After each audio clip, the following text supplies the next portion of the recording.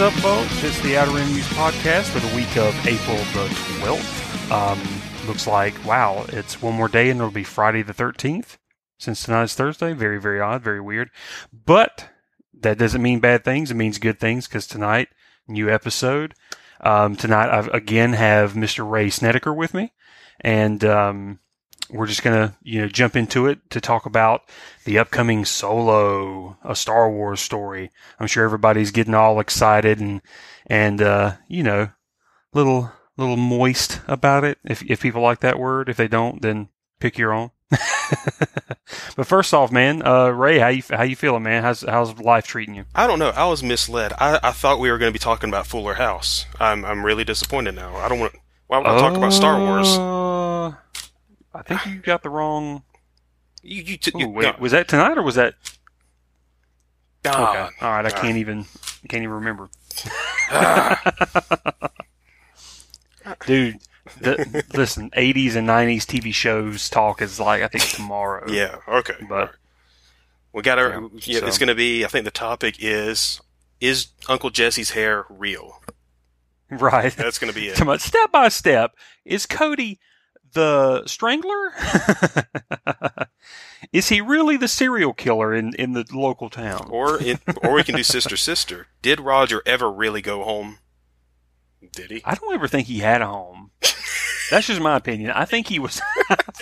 His parents were dead. Like, did they ever show his parents? No, I read up about this. He left, and I think they wrote his character out, and I think it had something to do with his mom. Like, they wrote the character as his mom was sick, and he was living with her, like taking care of her, and that's why he just kind of disappeared from the show.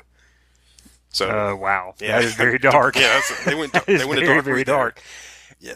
Anyways, all right, let's get back on the Star Wars here. But yeah, man, that's crazy. I think that's derailed the whole episode. I think we're just going to delve into that. Like, I'm just going to Google all that. Let's talk, yeah, man. So Solo? No, let's not talk about Solo. Solo is old. That's okay. Like, everybody's going to see Solo. It comes out next month. Sister. Okay. Reboot. All right, there we go. I would like to put in. I'm going to put in. No, man, really, like, it's crazy, right? Like, we have. I mean, technically it's a little over a month, but I mean, we had Last Jedi in December, and all of a sudden we have a new Star Wars movie within a month. That's crazy. I can't process that. I don't know how. I mean, I am excited for it, but I don't know if Disney's excited for it. With how the marketing has been, it's been so strange. Like, I agree. We're just getting the. I think tomorrow. Or it'll be today when this airs. I think the Lego sets are going to be released. If I remember. Yeah, that's right. I think they're doing like a soft release for like the toys and stuff. They're not even going to really do, like a big Force Friday kind of event like they done in the past. Which I feel like, I guess they're kind of, number one, like you said, it feels like they're a little hesitant about their marketing with Solo, which is not cool. Like, it's very scary to me, but it's weird. They're not doing some big merchandise push. But I got a local. There's like a invite to our Think Geek store in town. They're doing a Friday release thing for Solo.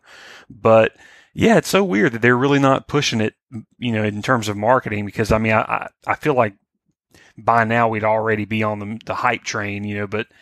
We had the new trailer that just came out, and it was a good trailer. I dug it. I thought it was really good, but I don't see a lot of chatter about it. I mean, I feel like they're trying to start the whole process now, but I don't know. It's just so weird. I still find it kind of odd that they stuck to that May release, being that the last movie came out in December, and it just with the way they've done in the past, they've really taken their time and rolling out everything and building up the hype for the new movies. And this one's basically just going to have a month to do that, and that's it. Yeah. So, I mean, it sounds like, the obvious way you'd probably look at it is, they wanted to let The Last Jedi breathe, I guess, in terms of its, putting it out there. Like, you had the Blu-ray coming out recently, and, back when it came out in theaters, you didn't want, for some reason they didn't put the Solo trailer with the movie. I don't think they did they? I mean, the first trailer just came out, a month or two ago? Yeah, the first. I mean, I know they did the teaser for the Super Bowl. Yeah, teaser was the Super Bowl. Or right after the Super Bowl. But they did that little tease, and then it was pretty much kind of like radio silence for a while. They that was it. They just had the one teaser, and then now they're coming out with the official trailer for the movie. But it is. I'll tell you, one cool sign is that they're taking it to Cannes, which is weird. I think the last time they did that was for episodes 2 and 3. Mm-hmm. But so that's going to be pretty neat to see what kind of reaction it gets at Cannes. Yeah, especially since it's film festival types. Yeah. So I mean, it's a good sign that maybe it's better than people are trying. Because to me, I feel like the movie is starting to get negative hype. Like people are starting to just. I mean, ever since the they had to change directors and all that, and everybody kind of jumped on board with just, oh, this movie's going to be garbage. But I don't know. I mean, I'm optimistic. I don't want to be negative about the movie. I'm kind of in that same ballpark I was with Rogue One, because whenever that was first announced, I kind of had that. That feeling of, do we need it? It's kind of like, I'll watch it because it's Star Wars, but I'm not like super excited.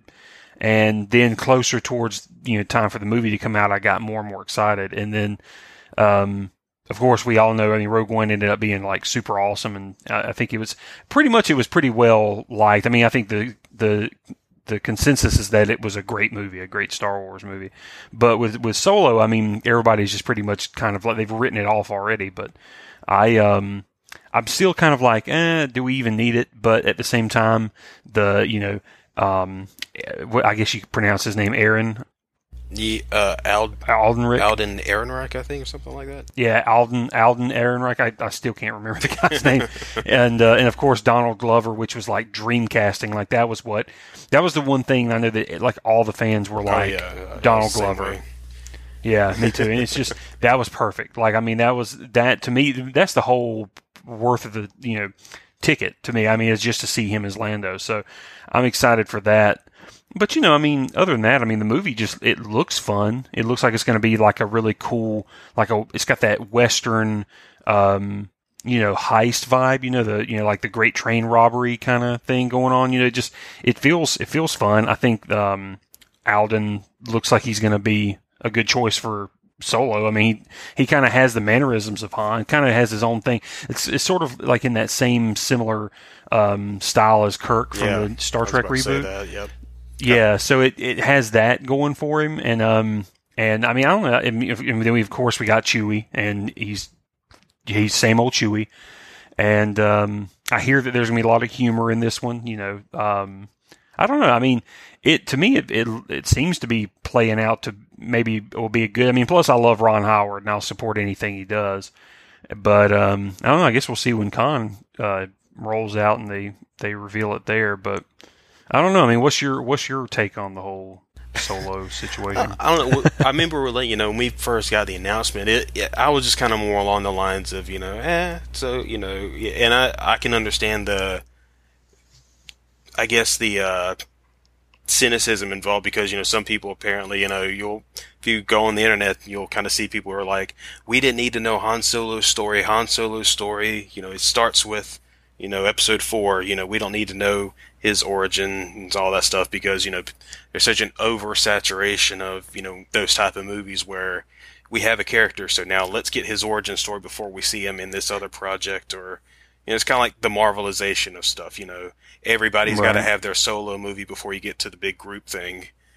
And, exactly. And I can understand the cynicism involved with, thinking that, but, the more I've seen, the more I like. I don't have this like attachment. I mean, Harrison Ford is Han Solo. He did, the perfect job with the character. He from beginning to end, he's had the perfect send off for him. He did, it could have been so easy for him to phone it in with that last movie, because he doesn't have the greatest love of Star Wars. I think the only thing that probably would have brought him back is, he liked the script. He probably liked JJ, and probably, out of respect for George. But, I'm betting the only reason he really agreed to it was, he knew that Han was going to die in it, because he'd wanted to kind of see the death of the character, and he never got to. So, right. I mean, I can understand that, and you know, I can understand people think, you know, well, they can't do this, you know, if he can't pull off Harrison, if he can't look enough like Harrison, if he can't act enough like Harrison. And I just kind of think with that is, why does he need to exactly? I mean, like you brought up, you know, with, you know, Chris Pine playing a young Kirk, he didn't really do, you know, mannerisms of, you know, of Will Shatner, because, I mean, if you thought about it, it really looked kind of terrible if he was pausing after every few words about what he was saying, you know, Scotty, we gotta stop this Nero guy. What's he doing with that ship? But he had the essence of the character. Yeah, that was the thing. That was the important. It was that spirit of Kirk. He had and it worked. But he did it in his own way. And that's what's great. That's, you know, that's what you want. You don't want him to, like, you know, you don't need to have a character look, you know, 99% like the previous actor. Oh God, I mean, you remember that one time in Dragon Con, there was that guy who brought up, you know, when this was before Star Trek, you know, the reboot movie came out. Remember that guy who argued for having all the actors put into CGI, you know, so you'd have the original cast still. I mean, how we just kind of thought that was just the most ridiculous, you know, thing ever, just like needlessly expensive. I was sitting there, I couldn't even believe it. I thought he was like trolling everybody. I'm like, I know he's not serious. No, he's dead But no, serious. I think he was like 100% serious. Like he wanted his people to live on. So it's like that same idea. Like nobody else should be Han other than Harrison Ford. Yeah. So they should just put a CGI version of him in the movie. Harrison Ford. I get it. Everybody loves their characters. Because it kind of annoyed me because not that part, but like, you know, the reaction I've already seen from the trailers, you know, like the newest trailer where you finally see Donald Glover do a little bit of Lando finally, instead of just seeing glimpses of him, we finally, you know, hear him speak. And, you know, it's Donald Glover with a little bit of charm to him, but then, you know, you hear people screaming like, oh man, he doesn't sound anything like Billy D. Williams. He doesn't have that silky smooth charm of Billy D. Williams. And I'm just thinking, you know, you're making this judgment on barely 5 seconds of, you know, of dialogue, and he doesn't even need to be that yet, because I mean, this is Lando before Empire Strikes Back. I mean, he could. It just seems, you know, it seems like people are wanting to find stuff to get angry about. Oh yeah, I mean you'll always have like the resistance, you know, the people that just like nope, no, he doesn't sound like him, no, it doesn't even look like him, no, I don't care. Like, and I find that's fine, you know, people just have they're stuck in their ways and they don't want to accept it. That's cool, just move on. But you know, especially like the ones that just have a crusade against it and they want to spoil the fun for everybody. I mean, me personally, I thought Donald Glover looked great as Lando. I mean, he looks good as Lando, but like from what I heard, just the few little parts you hear him, I mean, he just, to me, it's never, you know, you can't, like with Harrison, you can't just imitate him, because then you're just doing a caricature. You're cosplaying as the character. But he had that you know, hey baby, you know, that sort of like that suave attitude, like, so it's like if I can get, you know, Donald Glover just trying to turn on the charm. Plus, this is a character this is a younger version, so he's probably, you know, insecure. You know, probably trying to figure out his fashion sense, you know, so he's going to wear like, they did an interview recently and they're talking to Donald Glover about it. And that's basically what he's explaining is the insecurity of the character and the, you know, him having to kind of get used to his own style. Like, you know, this is kind of like he played him as a character who's still figuring that out. So it's like, you know, I'm just going to wear capes all the time. I'm going to try to look good. But, you know, it's trying to get into his own character. But I don't expect somebody to just walk around just, you know, code 45, you know, the whole movie. It would be silly. But, how you doing, yeah, man, I'm definitely, do what? How you doing, you old pirate? Well, you know, this way it'd be like, you old pirate. how are you doing, you young pirate? I'm hesitant. I'm not going to make brash judgments. I'm just going to wait. And, you know, because it was, like I said, I love when I'm surprised. I love, like, Rogue One took me by surprise. I was thoroughly for it. I just, you know, with Rogue One, I knew I was going to at least like the Chirrut part because I'm a huge Donnie Yen fan. And, of course, they make that character the standout character, and that made me even happier. But But just, the movie worked. I mean, even though they may have had to do some emergency tweaking and reshoots and stuff like that. But you know what? If they're trying to fix a movie, that's fine. And like, to me, I feel like Rogue One is kind of that living proof that Lucasfilm is going to do everything in their power to deliver a movie that's somewhat worthy. It could be controversial, like Last Jedi, or it could be, Rogue One, where there's a lot of fan service, but, it's also kind of, to me, Rogue One really just stuck a flag down in the ground and it took its place in the Star Wars universe. Like, it was like, don't write me off because this story needed to be told. So no matter what you thought you knew, this is boom, and I admire that. So I'm hoping that's the choice here is that we get a cool Star Wars entry. I mean, I'm hoping it could be horrible, but I wait till it comes out and let history be the judge. But yeah, man, I'm really excited to see, like, I'll tell you the biggest thing that I'm not really concerned, but it's just kind of like wow, like, what are they going to do here is with the Millennium Falcon. Like, the design looks crazy, but I kind of dig it. I didn't at first, because, we saw those, the first leak pictures were those, far off shots of it where you just kind of got a little, idea of what it looked like, kind of more almost like the outline of it. We didn't get a really detailed shot, but you could see you could see what really mattered was, it was a much lighter color, and the front section was filled in now. It didn't have the little wedge gap in it. And, people were, obviously, that's what's really stood out is like, what? Because, there was the whole Legends, idea of how that wedge worked. They'd created like, that it's what grabs onto whatever it's towing. I mean, have you ever seen that picture? Right. Oh, yeah, yeah. And, to have that kind of, at least with this model, it's kind of thrown aside, to show that it's not exactly that. It looks like it may be something else. I mean, actually, to me, it looks a lot like they've taken, like the whole idea of the Ghost and how it had that a separate shuttle.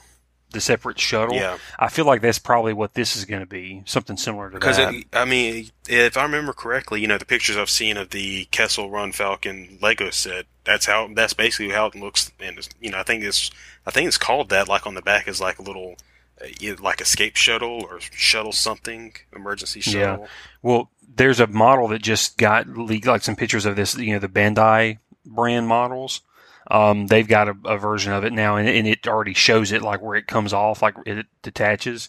So it obviously looks like it's like some sort of an escape pod or shuttle type craft. Yeah, I'm looking forward to, because I imagine they're going to answer the question somehow in the episode. Like, I'm guessing either it's going to be shot off for some reason and never returned, or it's going to be like damaged beyond repair to where it's knocked off. Mm-hmm. But right. That's my guess as to what would happen with it.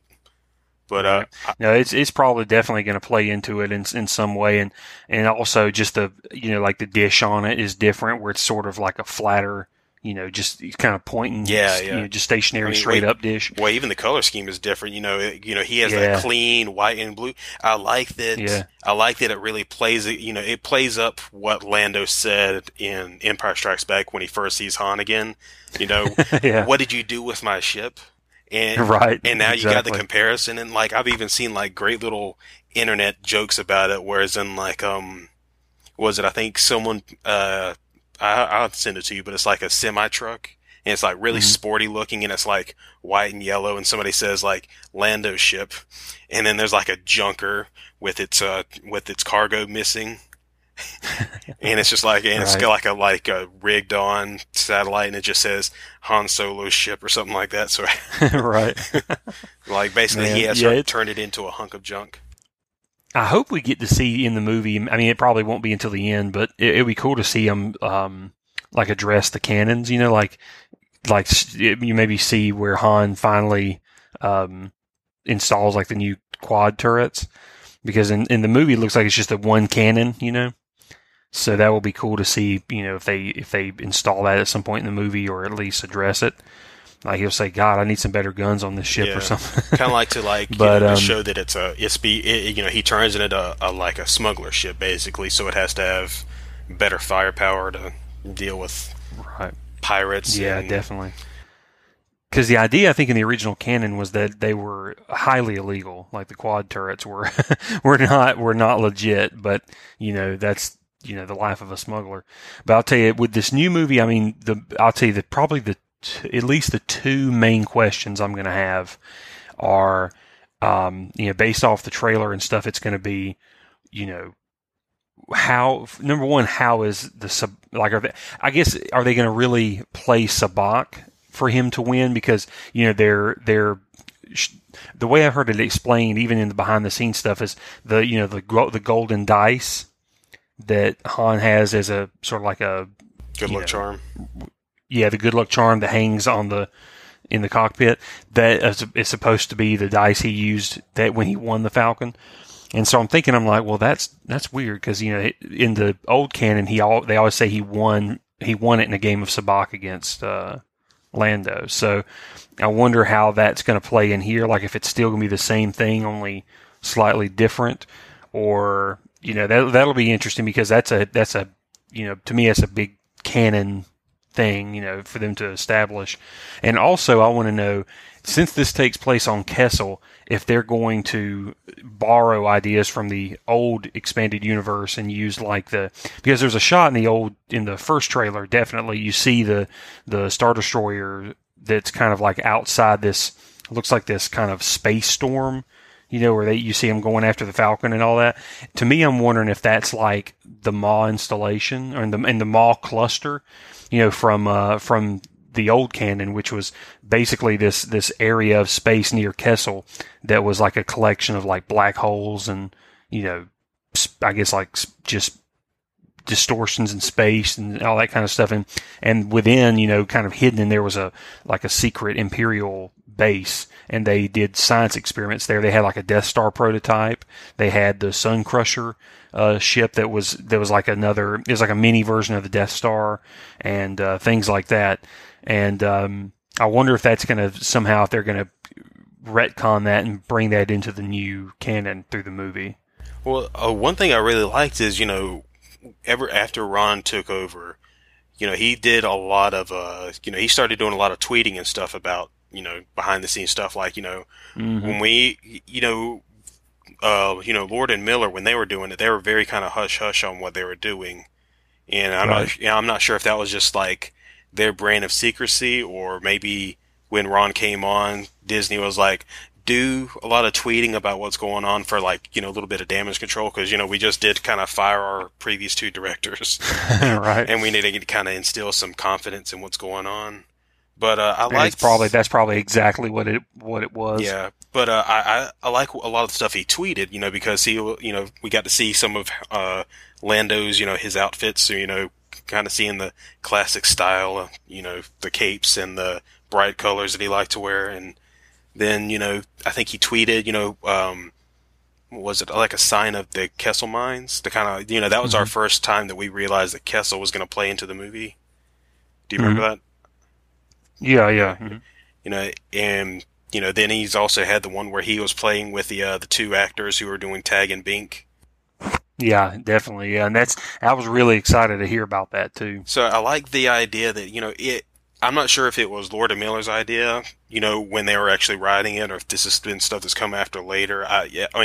Obviously it probably has to be when they were there, but I like that they've shown this kind of love for the old canon, where they've been kind of pulling stuff from it, and finding ways to incorporate it into the new stuff, without trying to I guess, yeah. Well, of course, some people are going to see it as fan service, but I at least like the idea that they're doing that. That they're kind of... Well, to me, it shows respect to the series. Because that was a lot of great ideas from back in the day that kind of had to get wiped away to make way for the new universe, and that's totally fine. I was one of those fans that it was sad, but at the same time, I knew it was necessary. I knew that was just, they had to do that if they were going to kind of have a clean slate. Yeah. They would just have to kind of... because they'd be forever handcuffed to this set timeline that's already, reaching up almost 130 years after battle. If you're thinking about the Legacy series, with Cade Skywalker. Mm-hmm. Yeah, exactly. Yeah. And there's, so yeah. So they needed to just do I was just saying, like, clean break. They really, I mean, they there was a lot, like you said, there was a lot that they had to work with. So, I mean, wiping it out is pretty good. But like you were saying, they really, I like with, especially with Rebels. Rebels did a really good job of, and I'm sure that was a lot of Pablo doing that, but, just bringing in a lot of the old ideas, I mean, just down to the, like the little ships, like, they brought in the Outrider YT, class, the Hammerhead ships from, I think that was from the Old Republic, right? Yeah. So then you had like the I can't remember the style of the ship, but the Flurry, it was from Truce at Bakura, and it was basically like that triangular ship that's in in Rebels. God, that ship they've used even in the Clone Wars. I remember they took the same exact ship model that was the Lady Luck, Lando's ship. Looks like a shuttle. They used that in some of the Clone Wars episodes. I think it was like mainly the ones where it was the little arc where Obi-Wan went undercover as a bounty hunter, and they used that. I think it was in that one, and I think they may have used the Houndstooth as well. That was Bosk's ship in the old canon. So stuff like that. I mean, they really would borrow stuff. Even I think another one that impressed me was, in the old canon, Admiral Akbar. He's a Calamarian. He is credited as the creator, the designer of the B-wing fighter. So in the Rebels canon, they bring in, and it's not Akbar, but it is a Mon Calamarian. Yeah. So I thought that was a really cool way of doing that. To kind of keep it true in spirit, even though it's not exactly the same. Like, it kind of plays up that Mon Calamari engineering. Exactly. Yeah. And who knows? He could have still had a hand in it somehow. Maybe it was based off some ideas that was passed along from Akbar. Or maybe he had a hand in it somewhere. But yeah, just keeping in the spirit that the Mon Calamarians were great shipbuilders. Even the Raddus. We have the in The Last Jedi, Leia's ship. I mean, this thing was just like state of the art, really great shields and all that kind of stuff. But the Raddus, in reference to Admiral Raddus from Rogue One, beautiful Mon Calamarian ship. They just, I love how they kind of kept that line going. But yeah, I just feel like, bringing Tag and Beak into Solo is just another nod towards the old canon, and I'm sure that they'll continue to do that. And maybe Solo will be chock full of great, retcons. Oh yeah, I'm looking forward to what all they'll do with it. I mean, I loved the little surprise we got in the trailer of another Wookiee appearing. Yeah. Which I'm hoping is Mala, Wookiee, Chewie's old wife from the Christmas special. Oh, so that would be great if that ends up being her. I would love it as like that's just Ron's way of picking on George a little bit. Yeah, you thought we forgot. I'm gonna lose it. I'm gonna lose it if I see Lumpy pop up in this movie. I'm going to go crazy because I love me some Lumpy. No, and then just there's a moment where out in Arak at the very, very end, Han just says, we need to celebrate Life Day, and then he looks at the camera and he winks, and then instead of going to any kind of credit, it just says, "That's for you, George." Right. Exactly. We didn't forget. Man, but yeah, it's, I'm optimistic. Yeah. And they, I don't know. I feel like with Ron coming on board, I feel like he probably took this ship and really steered it in the direction it needed to go. Yeah. Because, I feel like Ron Howard's he's a seasoned director. He's truly professional.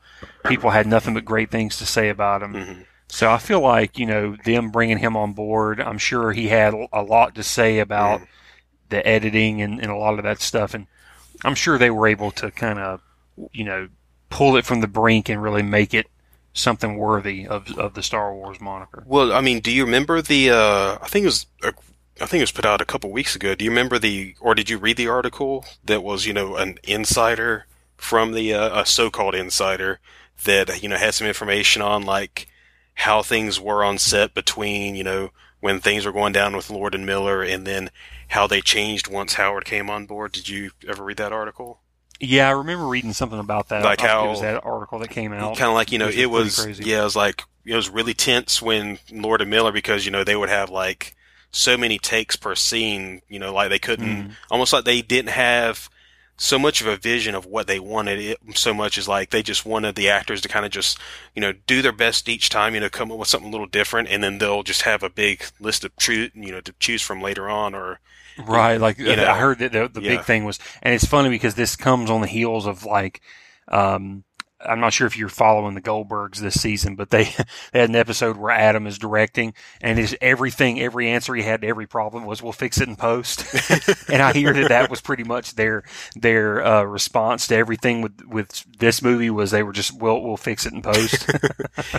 Man, now I need to catch up with the Goldbergs, but no, I think that it's kind of just and then once Howard came on board, their comparison was like, he knew what he wanted with each scene. So like, whereas in Lord and Miller, we're doing around 20, 25 takes for one scene or one shot.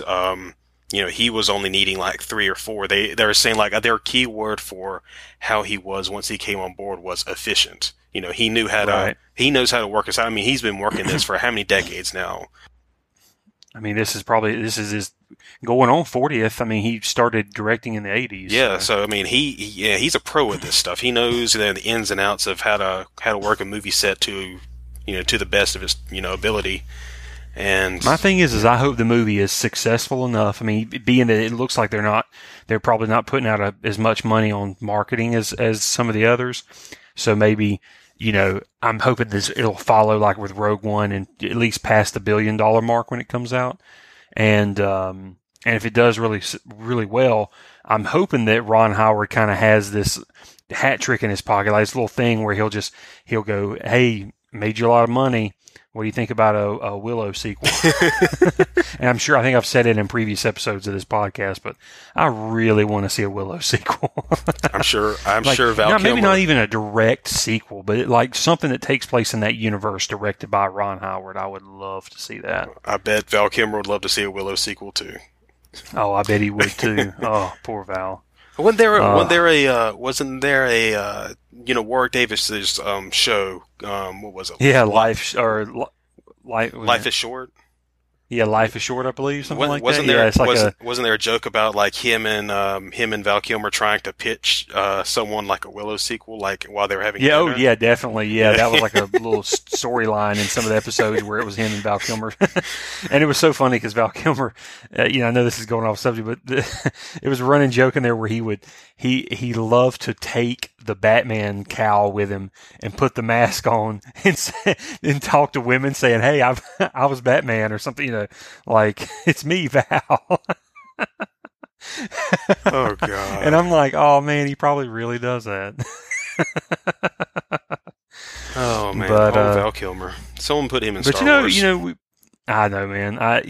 Like I said, I wish the best for him. I know he's kind of I know he was sick with cancer, recently with, I think, like throat cancer, but I think he's on the mend. So, hopefully Matt Mardigan's doing good. Well, because I always heard like the horror stories about him when he was, back in the 90s and stuff. But from what I've heard lately is, he's had a much better attitude, and people really, like he's turned over a new leaf. So, yeah. I'm sure people. I'm sure he has met people that have basically humbled him. I'm sure, like, especially when you get older and you reflect on just how you used to behave. I'm sure he's a lot more humble now. So he's, because it don't always last forever.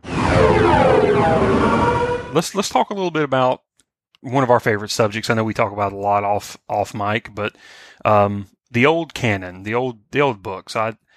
I'm still, to this day, I read them. Like currently, right now, I'm on the 3rd book in the Jedi Academy trilogy, Champions of the Force, which is excellent. It's really good. What's your favorite old canon book or story? Maybe if there's a trilogy or a single book. What was one of your go-tos? It was a little film called The Caravan of Courage. There we go. No. So we're going movies and not books, huh? I just want to fit that in there somewhere. No, I'm talking about the novelization. No, I would say favorite book of the old canon. Oh man, I would say it would be one of two because they just stuck out to me. Do novelizations count in this? Yeah, sure. I would say it's kind of funny then because it kind of turns out to be the same author for both books. It's either going to be the Revenge of the Sith novelization by Matthew Stover or Shatterpoint by Matthew Stover. Shatterpoint was, I loved, like, there was so much, like, especially toward the end, there was, like, Joseph Campbellian type stuff going on. Like, you know, you really see how Mace is not what you see him as in the movies. You know, he looks like a one-dimensional badass sometimes in the movies because, I mean, that's all they need from him as a character at the time. But the way Stover, like, I loved how Stover approached him. I remember you telling me about it, you know, when you're kind of selling me on the book before I read it. Can you remember you let me borrow it to read it? And, oh yeah, years and years ago. Yeah. And, you know, he kept a journal and, you know, he has that guilt over what happened with, in Attack of the Clones, whereas I think the plan was that they could have just dropped a bomb on the place and just wiped out all the Separatists in one go, killed Dooku. That, you know, that would have been the kaput on that whole, you know, organization, or at least they thought at the time. You know, I'm sure Sidious would have came up with something else, but that would have solved a lot of the problems that they're currently in. And he has a lot of guilt over that because he pushed for them to rescue, you know, Obi-Wan and Anakin and Padme because they were, you know, they're captive. And then they lost how many Jedi did he remember? Like, I don't think they gave a specific number, but I think they lost, like, what, nearly, was it like 50, 100 Jedi on that? Something like that. I mean, there was a lot of Jedi that died on Geonosis. Yeah. I wouldn't be surprised if it was close. I mean, a few hundred. Yeah. You know? And I don't know if it was quite 1,000 Jedi, because, I mean, there were only a few thousand around, but... Yeah, and, I mean, and he has the guilt over, you know, you wouldn't think it because of how cold he was in the moment, but he has the guilt over what he did to Jango. You know, he just cut the guy's head off, you know, without a thought. I mean, it was in self-defense, but, you know, I think they talked about it like, you know, he has a hard time dealing with the clones, especially when they had their helmets off, because if you think about it, it's really hard to kind of look into the face of someone you killed. You know, there can't be anything, you know, easy about that. And then, you know, a little bit of a spoiler alert, but there's a moment like toward the end where I think like he got really heavily wounded, and he was like basically crawling through a corpse pile of, you know, of the clones, you know, and, you know, all of them had their helmets off. So it was like this very Joseph Campbell like moment where he's basically just having to crawl through these bodies, you know, countless bodies, and all of them had the face of the man he killed. I mean, that's just, I remember that burned into my mind, that moment. I loved it. And that kind of cemented me as someone who was like, okay, from now on, I'm going to look out for anything this guy writes, especially with Star Wars. And, that was kind of history with Matt Stover. I really hope he comes back one day and does something else with Star Wars. I'll tell you this much, that novel too, I think the Shatterpoint novel really stuck out for me because, like you were saying, man, I love how Mace Windu in that book, he looked at things, like the title of the book, it was, he saw things in Shatterpoint. Yeah. Like, he always saw the weak points and everything, and that was the thing that haunted him, was that he saw Dooku as the Shatterpoint. If he had just struck down Dooku right then when he had him, that everything would have been, you know, changed. Everything would have been saved. And I love how he's always so many steps ahead throughout the book. Like, even when he has to take the gloves off, I love that in the book there's a change in gears where he finally goes, okay, it's time to you know, kick ass. Like, it's time to just take the gloves off and let's go. So, like, and he's always, you know, 4 or 5 steps ahead of everything. He's got a, you know, contingency plan for everything. And just that, like you said, with that inner conflict, I mean, God, Matthew Stover, that dude could write. Like, I remember the first Star Wars book he did was, it was during the New Jedi Order. And, it was, what now? Traitor. I think it had Jason on the cover. And it was pretty much, I think it covered when Jason was held captive. Yeah. And, I didn't realize that. Yeah. So he wrote. Yeah, that was like his first intro. Yeah. So, and then I think after that he got the job to do, Shatterpoint. And of course from Shatterpoint he went to the novelization. Episode 3 novelization, and did such a great job there because, I mean, he wow, he really did a good job with that book. I mean, like, people even call his, like, I think the gold standard in terms of, like, especially like a Star Wars novelization. Like, he's got the bar set, and that's what you want to strive to be. Right. No, I wish they would. Maybe we will one day, but I really want to see him in the new canon. Like, he could definitely come up with some great stories. I mean, he's just a good writer. I don't know what he's doing now, but yeah, man, I really enjoyed his stuff. I mean, he even come back and did. Shadows of Mendor. There was a book called Luke Skywalker and the Shadows of Mendor, and it was like basically it was like his throwback to the old books, like when Brian Daley and Tim Zahn and all them wrote them. So it was like it took place right after Return of the Jedi. That was a really cool story because I had just reread that recently too, and he really got to tell that story of just how Luke decided that he was done playing the military man. He no longer wanted to have that kind of responsibility. Plus, it kind of went against his Jedi morals, I guess, in a way. It was just something he couldn't really continue to do. But yeah, man, I'll say probably with me, I mean, there were so many good old canon books, but as it stands right now, I feel like my favorite still stands as the Jedi Academy trilogy. I've always loved Kevin J. Anderson's writing style. Like, to me, it always felt like he got Star Wars. Like, he really understood what made Star Wars so great. And he really set up a good. I feel like he's sort of the father of the future of that canon at the time. I mean, he came up with sort of like where to take the Jedi. Like, so they start the Jedi Academy, and him kind of fleshing out and making those the Solo children like Jason and Jaina and Anakin, kind of making those characters interesting to read and to watch them grow. And of course, then he goes into he does the young adult series, the Young Jedi Knight series, and which were great, dude. I read those books so many times. Those are what start in school. me, I think me and you both did. I mean, those are. I would read them and read them and read them. Yeah, because I think that series got me back into the Star Wars books. Because I think third grade, I had read Truce of Bakura, and that took me a while to read. And then I kind of dropped off of reading Star Wars books for a while. I mean, I at least I don't remember really reading any. But then when I found the, you remember, we both went to the same middle school, so they had those permabound, the Young Jedi Knight series.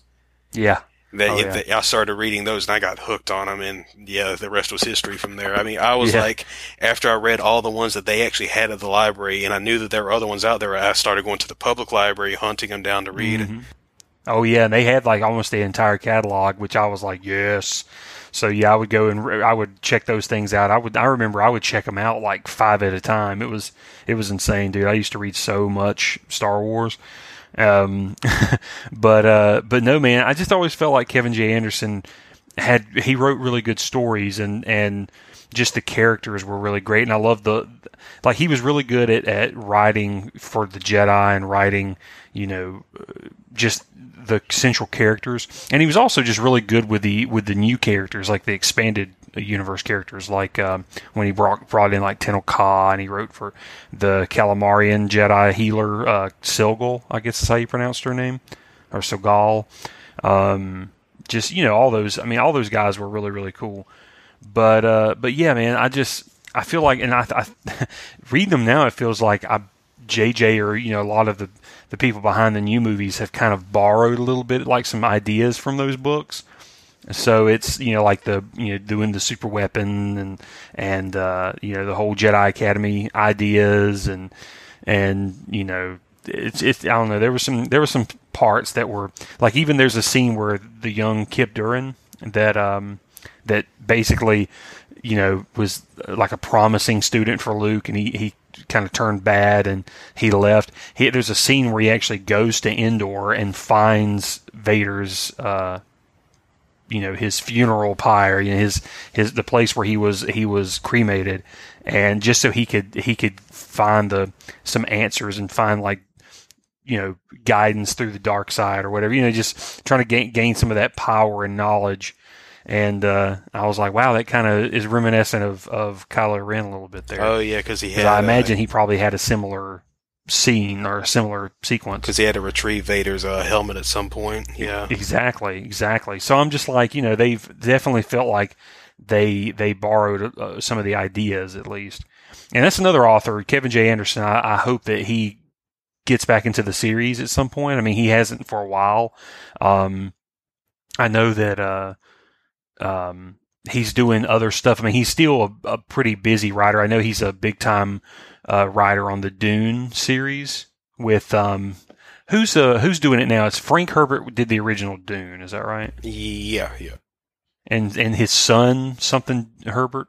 Actually, let me look. Writes the books now. Well, he writes them with Kevin J. Anderson, and I think they're both consulting with whoever's doing the TV show for Dune coming up. They're like in the early stages. I thought, isn't what's his name involved with it? Blade Runner 2049, Dennis Villeneuve or whatever how you say his name. Yes, that guy. Yes, he hired Kevin J. Anderson and the young Herbert, Frank's son, Brian Herbert. There we go. Brian Herbert and Kevin J. Anderson to help, with consulting on the upcoming show. So I admired that. I'm like, that's really cool. So I don't know. He might be too busy to do it, but I don't know if I was part of the story group or on the Del Rey Publishing, I would definitely be trying to hit him up to step back into the universe because I think we could use it. It would be really cool. Him and but other than that, I mean, there's been like some there's been ups and downs in the old canon for sure. I felt like I felt like the New Jedi Order, that was a pretty cool series. I mean, it really shook up the Star Wars universe, but I felt like it I don't know, it kind of got too doom and gloom. Oh yeah, with the Star Wars universe. Yeah, well, the Yuuzhan Vong, they kind of they did some kind of irreversible stuff to it. Right, definitely. It's just there was definitely some craziness there that kind of escalated things and took it way more into the adult realm.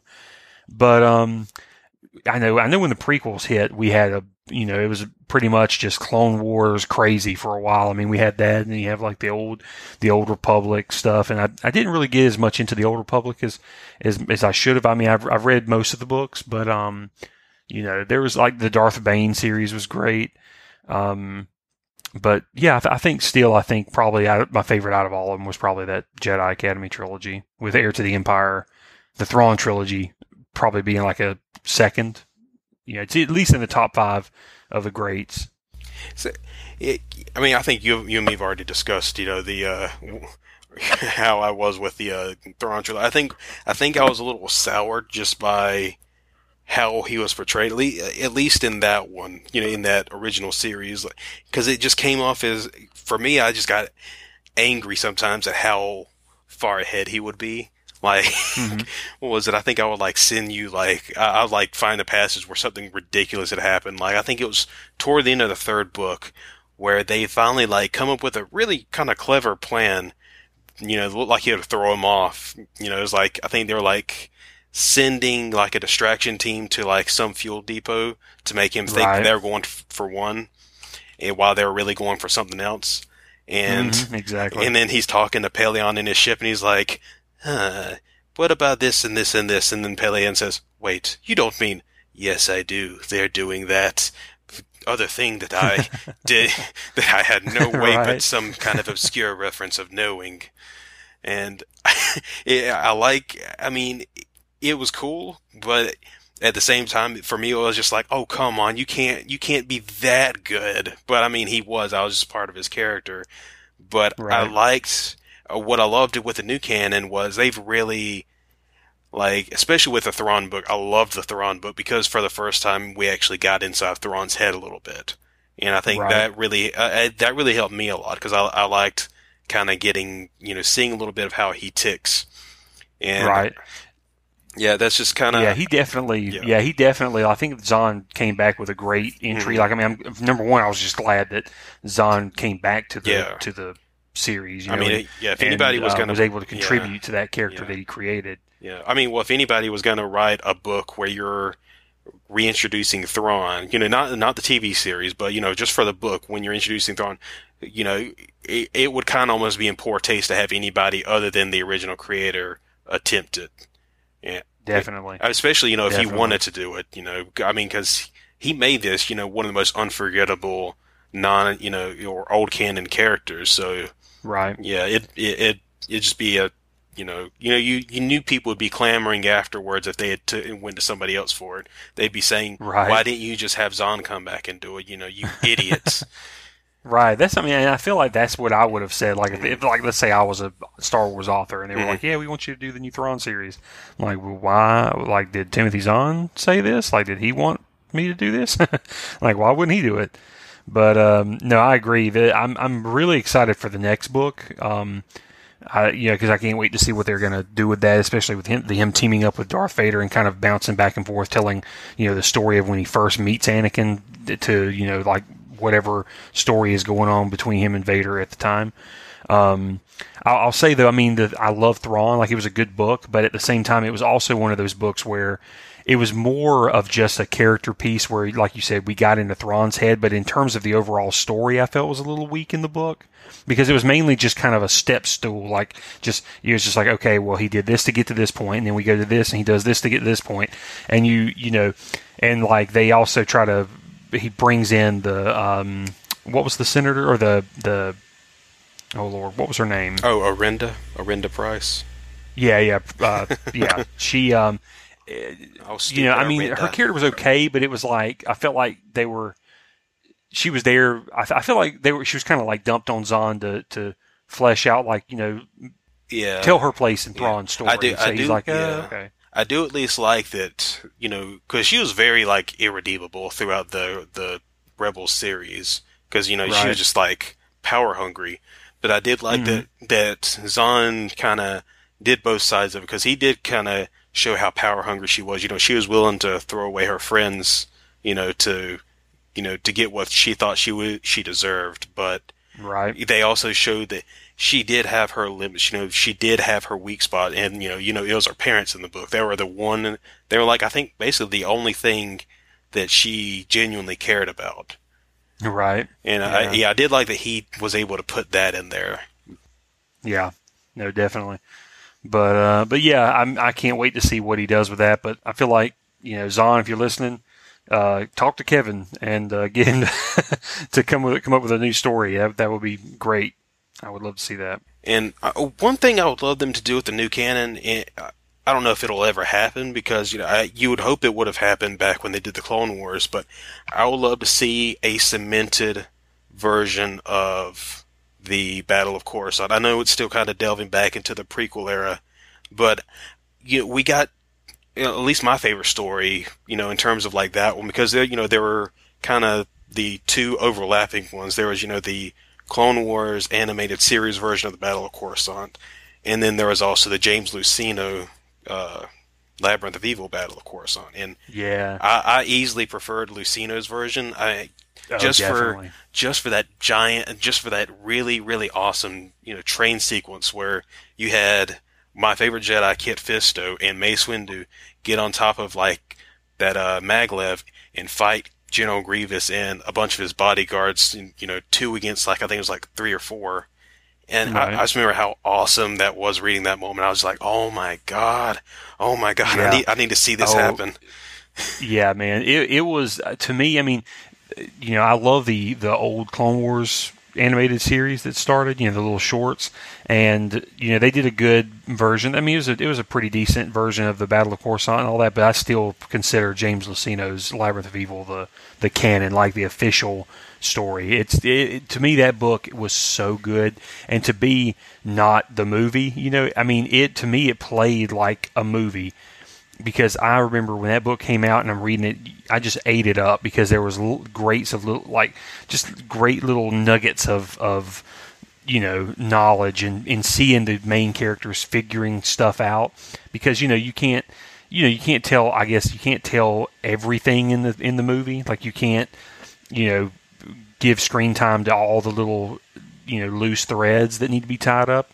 So I love that book served as that. Like you get wrap up some of the Nemoidian stories, kind of dating back to the episode. If I remember correctly, doesn't that book, like at the beginning, because there's like something on Cato Nemoidia, which is like the line that Obi-Wan's referring to when we see him in episode 3, where he says, that business on Cato Nemoidia doesn't count. Right. I think that happens. Like, I think he inhales some type of spores and he starts getting a little drunk while he's fighting or something like that. Yeah, while he's fighting, it's like some sort of like gas or something like that. That's flooding the palace, and he's like in there this full battle. He's like taking down all these battle droids and stuff, and he's still holding his own, but he's like drunk while he's doing it. So no, but it was still. I mean, I just love that they really answered a lot of the fan questions, a lot of the loose threads, and things like that, like answers for like Sidious and the Nemoidians and their place in all of it, and just all that stuff. It was just great, and then culminating with the Battle of Coruscant and Grievous and all that stuff. I mean they give a reason for all that stuff. Yeah, I mean, I loved it. Like once it started, there was such once the battle once the attack started, there was such a sense of urgency. Like their priority was we have to get Palpatine out of here to safety, and you were like I remember I was on the edge of my seat reading. I think I read through that whole sequence once it started in one night. Yeah. That's how hooked in I was. Yeah, plus the pacing was really good. I mean Lucino can really do a good job, like especially in terms of pacing. Mm-hmm. So I think he's the only other. Is he the only other author besides Zahn who's been brought over to the new canon so far? Because he wrote the Catalyst. Other than I think prequel. What was his name? John Jackson Miller.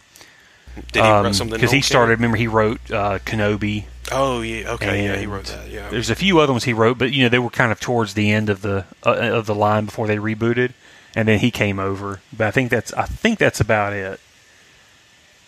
Yeah, but I think that's I feel like we're kind of hitting that point where we got to wrap it up, but. We have so much more we can talk about. I mean, we've probably got a few more weeks of us, doing this, and maybe we'll talk more about the books and, other stuff like that. But if, anybody out there, if you've got any questions for us, comments, if you hate us, if you love us, if you have questions, you can always contact us at the official site, outerrimnews.com. You can also contact us through our social media sites like Twitter, which is at outerrimnews.com, or excuse me, at outerrimnews. Sorry, Twitter people. Facebook is facebook.com/outerrimnews, and at Instagram, which is instagram.com/outerrimnews. Also, remember the podcast isn't endorsed or supported by Disney or Lucasfilm. It's all for entertainment purposes. All the names and sounds we use are all copyright and registered trademarks of Disney and their respective copyright holders. And I think that's going to wrap it up, guys. So until next week, peace and laughs, giggles.